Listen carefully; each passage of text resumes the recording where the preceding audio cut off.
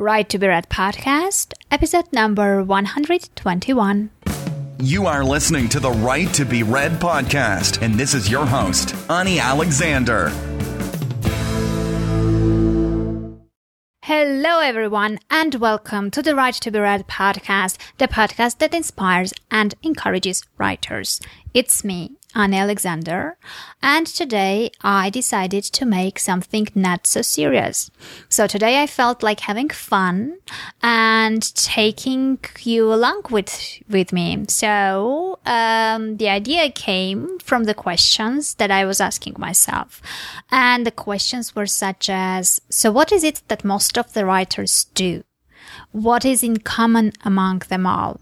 And what are the different facts that we all share together as writers? So I tried to come up with a list of things that might be like signs that you are a writer. So as I said, this all is not very serious. It's just for fun. So let's just, go ahead with the things that I have noticed and see if you share those signs with me as a writer too. So, if you are a writer, then chances are that you are an avid reader, which means that you read a lot, you read almost everywhere, and your book or e-reader is always with you. And you read in cabs, in parks, in waiting rooms. Well, you've got the idea, right? So that was the first sign that I came up with. The second sign that you are a writer might be that you own many journals. You have journals of all possible shapes, colors, and sizes. You have even more than you can use, but nevertheless, you love all of them. So, the other thing is that if you are a writer, you can't walk past stationery shop. And no matter how many journals you already have, you never miss the opportunity to check a stationery shop. And you always buy something from there. You just can't resist the nice red pen or that cute notepad or something else there. And if you are a writer, then the chances are that you take the pen and the notepad everywhere with you.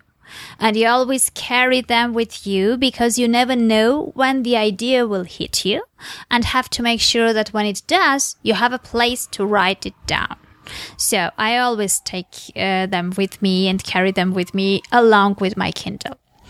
The other thing is that if you're a writer, then the chances are that you have more books than friends. And I know this one sounds sad, but most probably not to a writer. Because, if you're a writer, you might be quite happy with that actually. And if you are a writer, then most probably you love watching people. I love watching people, for example, and you watch them and try to guess who they are, why are they there, what's their life story. You try to remember their looks, and later on, you can use them and you can use whatever you have observed and remembered to create your book characters and their stories. So I usually use that, and I usually watch people, and later on I use their looks and different situations in my fiction books. So the other thing is that if you are a writer, then most probably when you listen to life stories and think about how to write them in your book. So you love talking to people and hearing their stories, and each story has the potential to become a fiction novel, for example. And the other thing is that if you are a writer, then writing is always in your priority list. Or at least that's how it should be, I think. So when you have a list of things you have to do, you prefer to make sure that your writing tasks are completed first. All other things annoy you because they take you away from the writing. And the other thing is that if you are a writer, most probably you love solitude and enjoy some me time. And I think John Irving has explained it quite well by saying that solitude and time spent with yourself is crucial for the writing process. I personally love spending some time in solitude, and I personally love being by myself because it really helps me a lot with my writing and with actually listening to my inner voice and exploring my inner nature and coming up with really creative and new, fresh ideas.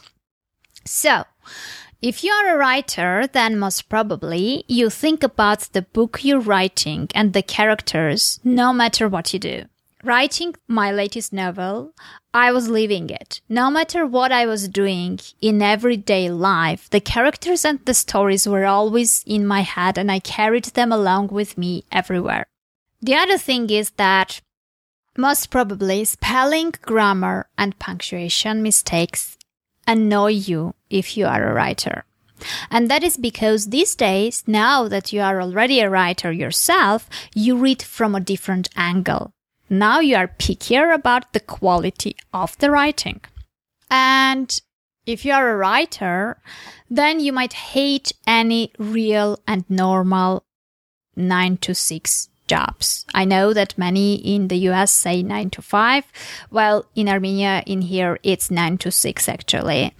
And, well, that's without the overtime, which most of us usually have. So we writers hate that normal job. And why is that? It's because normal type of job is your biggest enemy. It kills your creativity and consumes enormous part of your day, keeping you away from writing. So instead of spending all those hours at work, you would definitely prefer to write instead. And if you are a writer, then most probably you listen to other people's conversations, trying to find a new story there. When people talk in public places, they usually don't pay attention to other people.